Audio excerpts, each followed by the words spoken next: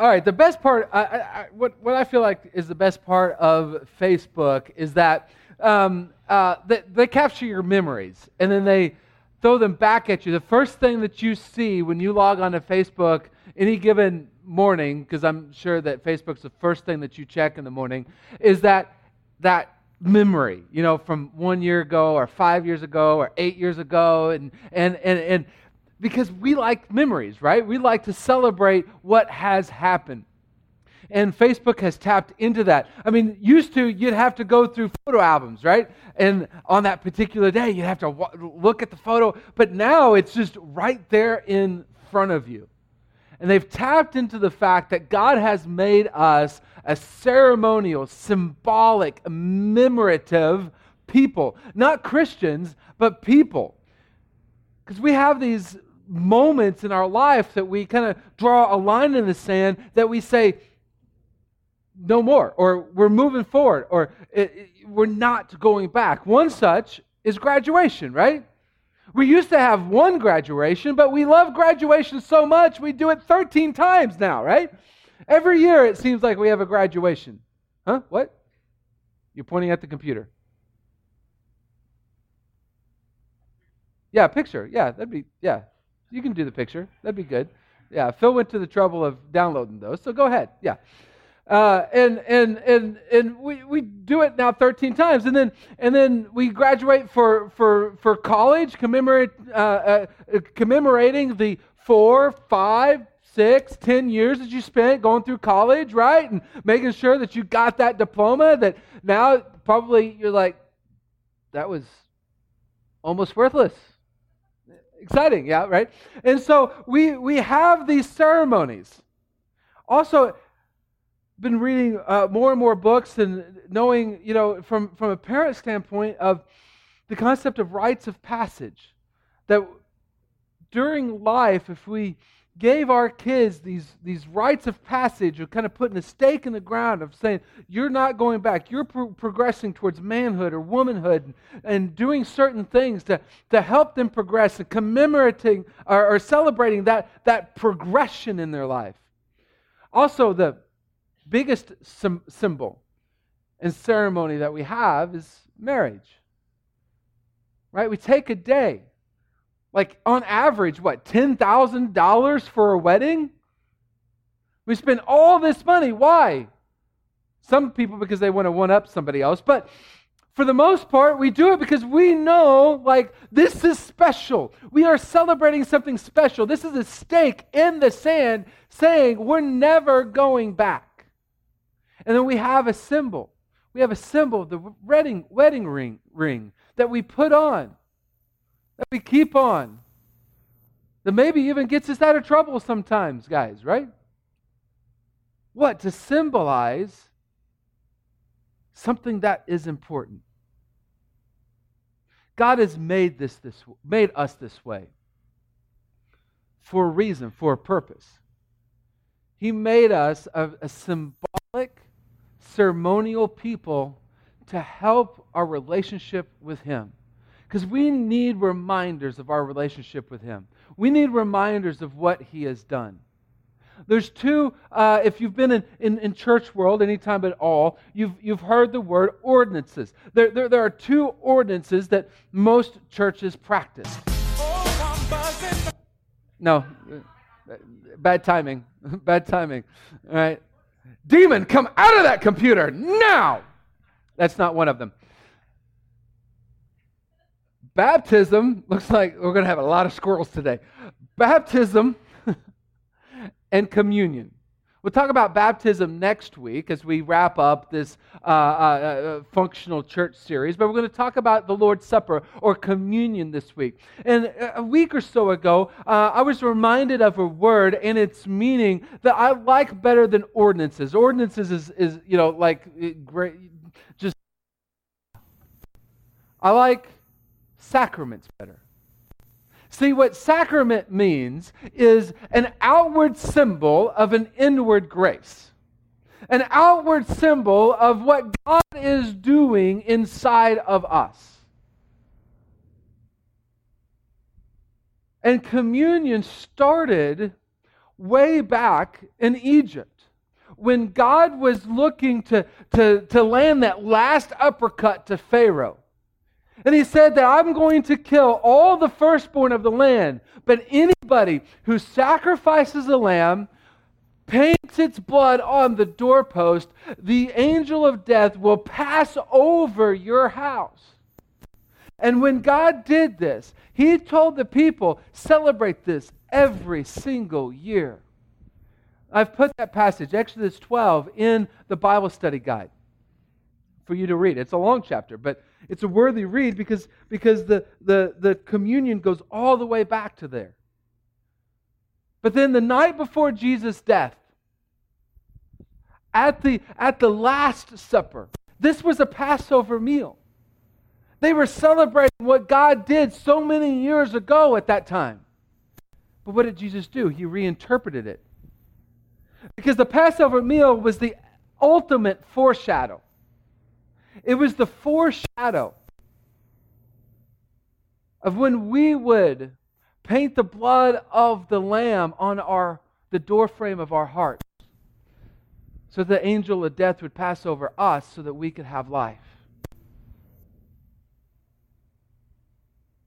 And as church history got started, they would celebrate communion every single time they would gather.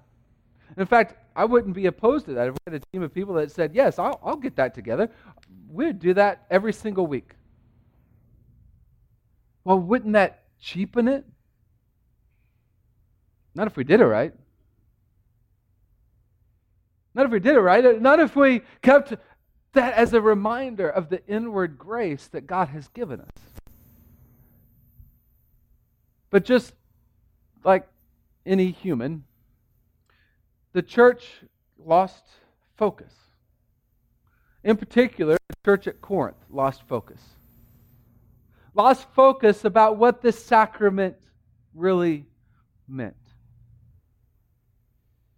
And Paul helps bring them back to what it really is all about. 1 Corinthians 11. You can follow along on the screen. You can follow along in the Bible event. You can save the Bible event to be able to come back and read the Bible study passages that I had mentioned earlier. But 1 Corinthians 11:17. Now, in giving the following instruction, I do not praise you, since you come together not for the better, but for the worse. Okay, we got a problem, right? If he's introducing this topic, he's like, you're coming together, but it's not better because you come together.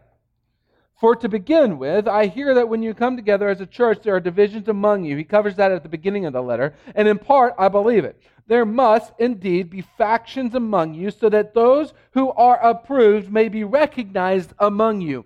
That is Paul's way of saying, those of you who think you are awesome, you are doing an amazing job at letting everybody else know you're awesome. Well, what were they doing? Therefore, when you come together, it is not really to eat the Lord's Supper. For at the meal, each one eats his own supper ahead of others. So one person is hungry while another gets drunk. Like if you haven't read this before, you go, what? More in just a minute. Don't you have houses to eat and drink in? Or do you look down on the church of God and embarrass those who have nothing? What should I say to you? Should I praise you? I do not praise you for this. Imagine this. Imagine you are a day worker. Let's say you work in a vineyard. You've worked all day in this vineyard, picking grapes or watering grapes or tending to grapes. It's hard work. I've got a referee buddy that his family has a vineyard in Carthage.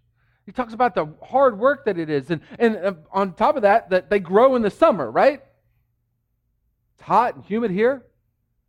It's even more hot in Israel. You've worked all day in this vineyard underneath the hot, blazing sun, and you come home, and you're going to get your wife, and you're going to get your kids, and you're going to go to small group. And you go to small group at this landowner's house, and all the landowners are already there. Their camels are already parked in the driveway. Chances are you just walked to small group. If you're lucky, you had a donkey in which to put your wife on. I'm not correlating anything. Please, no. Because you're chivalrous, you let your wife ride on the dog. Anyway, you walk in, something's not right. You can't pinpoint it quite yet. And you're looking forward to learning about Jesus, learning how, the transformation He wants to do in your life, and the laughter and the friends, and just getting together with the rest of your church. And you walk in, and there's laughter, and there's conversation, but something's just not right. And you kind of settle in, and you see, and you look, and the plate that normally has the bread for the communion that you're going to celebrate, the bread's not there. But you see crumbs. And you look to the glass of wine, and it's not there either. It's empty. And you look to the wine skin, and that's empty. And another, and another. And then you realize everybody else has eaten all the bread and drank all the wine, and now you have showed up to small group, and before small group even started, everybody else is drunk. So in this church, Paul warned of things like divisions and arguing with each other, not sleeping with your stepmom, and not getting drunk at small group. I don't want a raise of hands on how many of you would enjoy this church, but this is a dysfunctional church. But see, the problem isn't getting drunk at small group. Jack, that's a clip for you to take out there. It's the injustice that's occurring. See, it's the rich landowners who can show up to small group early that's drinking and eating all the elements of communion before the day workers that work in their farms for them even get there. As my kids would say, that's not fair, right? Anybody? Parents? Anybody? Right? It's injustice. And that's a problem. Now, Southern Baptists, we're a Southern Baptist church, and we are a reactionary people. We react to things. So, for instance, we react to Catholicism on one side, and we be something, and then we react to Pentecostalism on the other side, and that leaves us nowhere, right?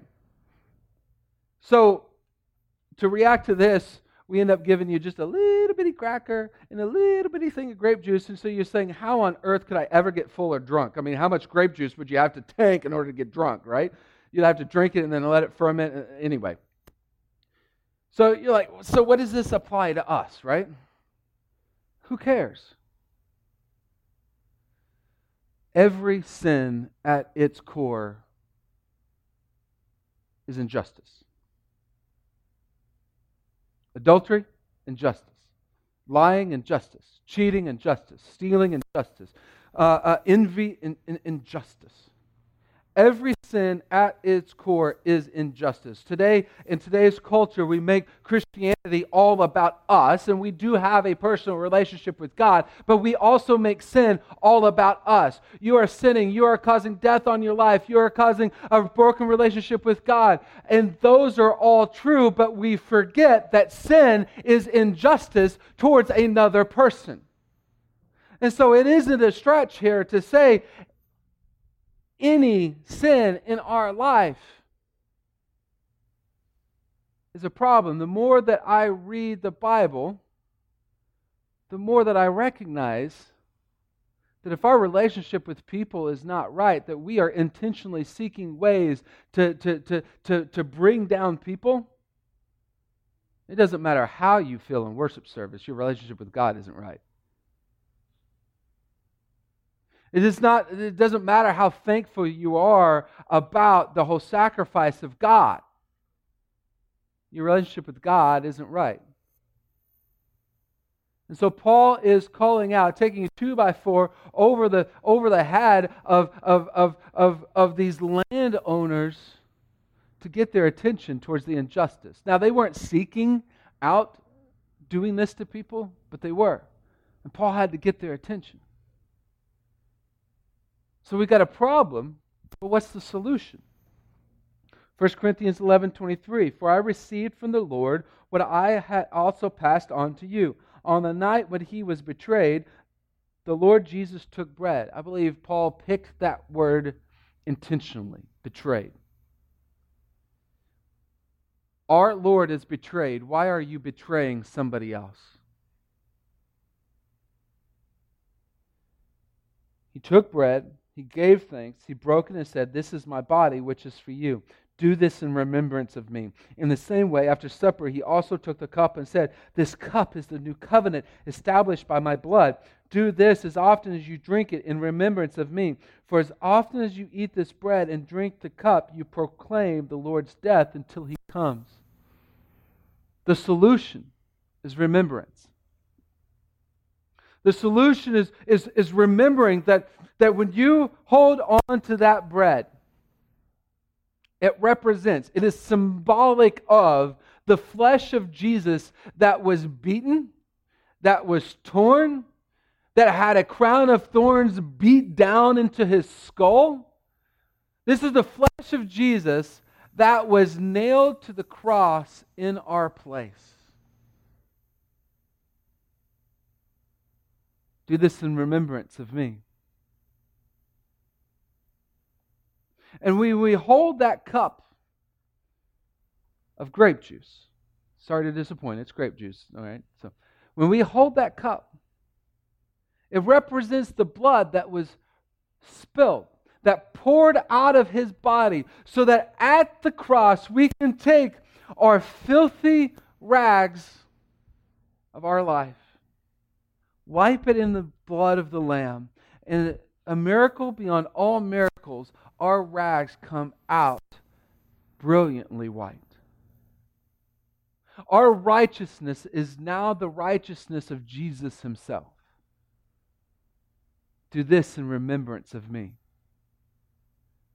It's a simple sentence. It's a sentence I'd love for you to write down, type into the notes, come back to. It's a sentence that we have to get into our hearts. The purpose of communion, the whole point of this, that all that we are remembering is this: Jesus' death for our life. Jesus' death for our life. As Paul alluded to, why would we betray somebody else? Not only any human, but why would we betray one of our own inside of our own church when Jesus was betrayed on our behalf? When Jesus died so that we could have life, so that we could be forgiven, so that our sins would be wiped clean, so that we could have the righteousness of Jesus, so that God would look at us and declare us completely and utterly perfect, holy, blameless, and righteous. This is why we do this. That would have been a good time to slip up right there. This is why we do this. We remember Jesus' death for our life. But just like if we took poison, and we knew we had ingested poison, and we knew there was a remedy, there was a solution. Well, that does us no good unless we actually ingest the remedy, the antidote. Knowing that injustice, that our sin causes injustice, and knowing that Jesus' death for our life is why we remember this, that does nothing for us. We actually have to take the remedy. Paul goes on, therefore, because of all of this, whoever eats the bread or drinks the cup of the Lord in an unworthy way will be guilty of sin against the body and blood of the Lord. So a man should examine himself. In this way he should eat the bread and drink from the cup. For whoever eats and drinks without recognizing the body eats and drinks judgment on himself. It's pretty serious, right? This is why many are sick and ill among you, and many have fallen asleep. Well, that escalated quickly. Right? A little bit more on that later. But when we are judged, we are disciplined by the Lord, so that we may not be condemned with the world. Therefore, my brothers, when you come together to eat, wait for one another. If anyone is hungry, he should eat at home, so that when you gather together, you will not come under judgment, and I will give instructions about other matters whenever I come.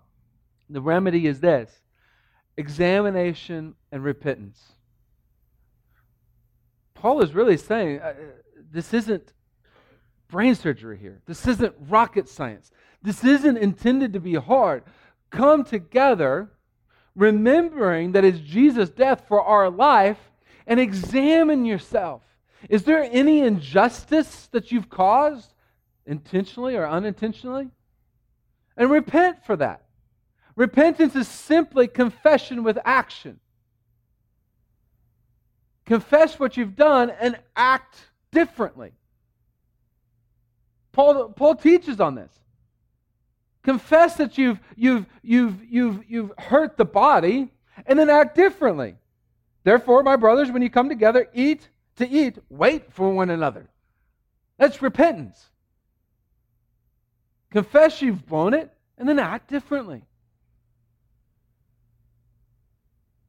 This is why when we celebrate the Lord's Supper, when we celebrate communion, we ask you to examine yourself. And we usually say, see if there's any sin in your heart, and yada, yada. But at the core of it, it isn't about the sin. It's about the injustice the sin causes. We're not good with God if we're not good with people. But at the same time, this isn't a witch hunt. I have better things to do with my time than to take notes on who's taken the cup and who's taken the bread and who hasn't. It's not about witch hunts. It's not about taking names. It's not about seeing who has and who hasn't. And it's not about either, oh man, I might be forgetting about something, so maybe I'll just abstain just in case. No, that's lunacy. That's not freedom. Jesus' death for our life. Life includes freedom. Examine yourself. Repent. If you need to get good with somebody as best as you can in the time allotted. And take it freely. But the other shoe is this. If we're not interested in being a people of repentance, God's serious about that. Like Paul said, some of you have gotten sick and fallen asleep, aka have died because of this issue. Like, what does that mean? I don't know. I have no idea. I have no idea what that might look like today. Other than to say that God takes this seriously.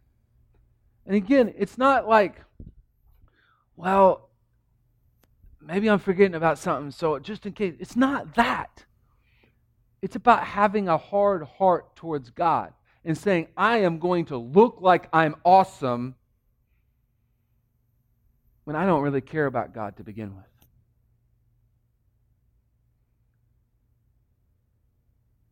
If you have difficulty with Jesus, if you have difficulty with the church, if you have difficulty with this, I think that we all could agree that type of fakeness and hypocrisy has no place in the church.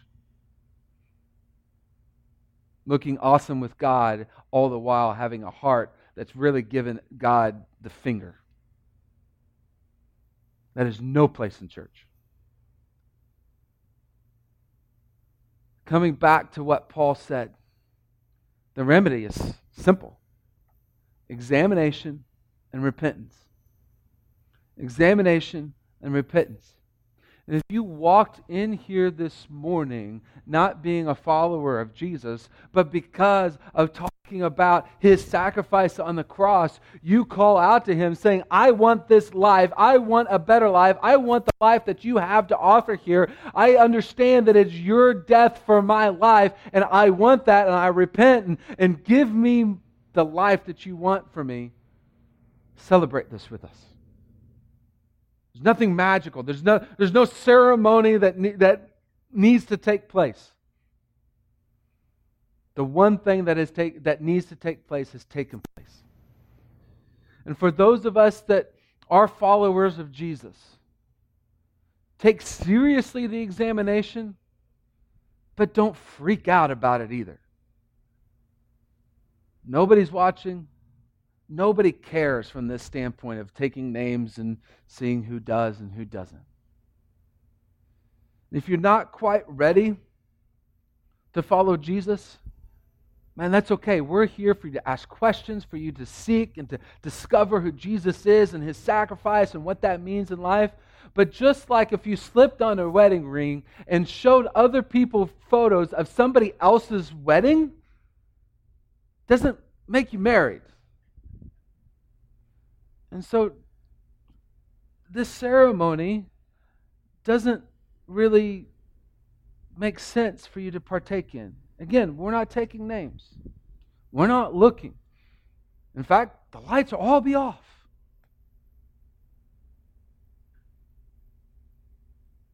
Jesus' death for our life. What's interesting is that injustice does what? Takes away life from somebody else. Right? Jesus has died to give us, to give those around us life. That's why we celebrate the Lord's Supper. That's why we do communion. And so during these next two songs, take time to pray, take time to ask forgiveness, take time to if you need to talk to somebody in here to get things right, do that. But also take time to celebrate the death that Jesus went through in order to give us life. Let's pray. Dear Heavenly Father, Lord, I thank you for this time. I thank you for the death that you gave us, or gave to us, did for us, and the life that you give us. I pray, Lord, that you will move in our hearts. Try us, Lord. Examine us.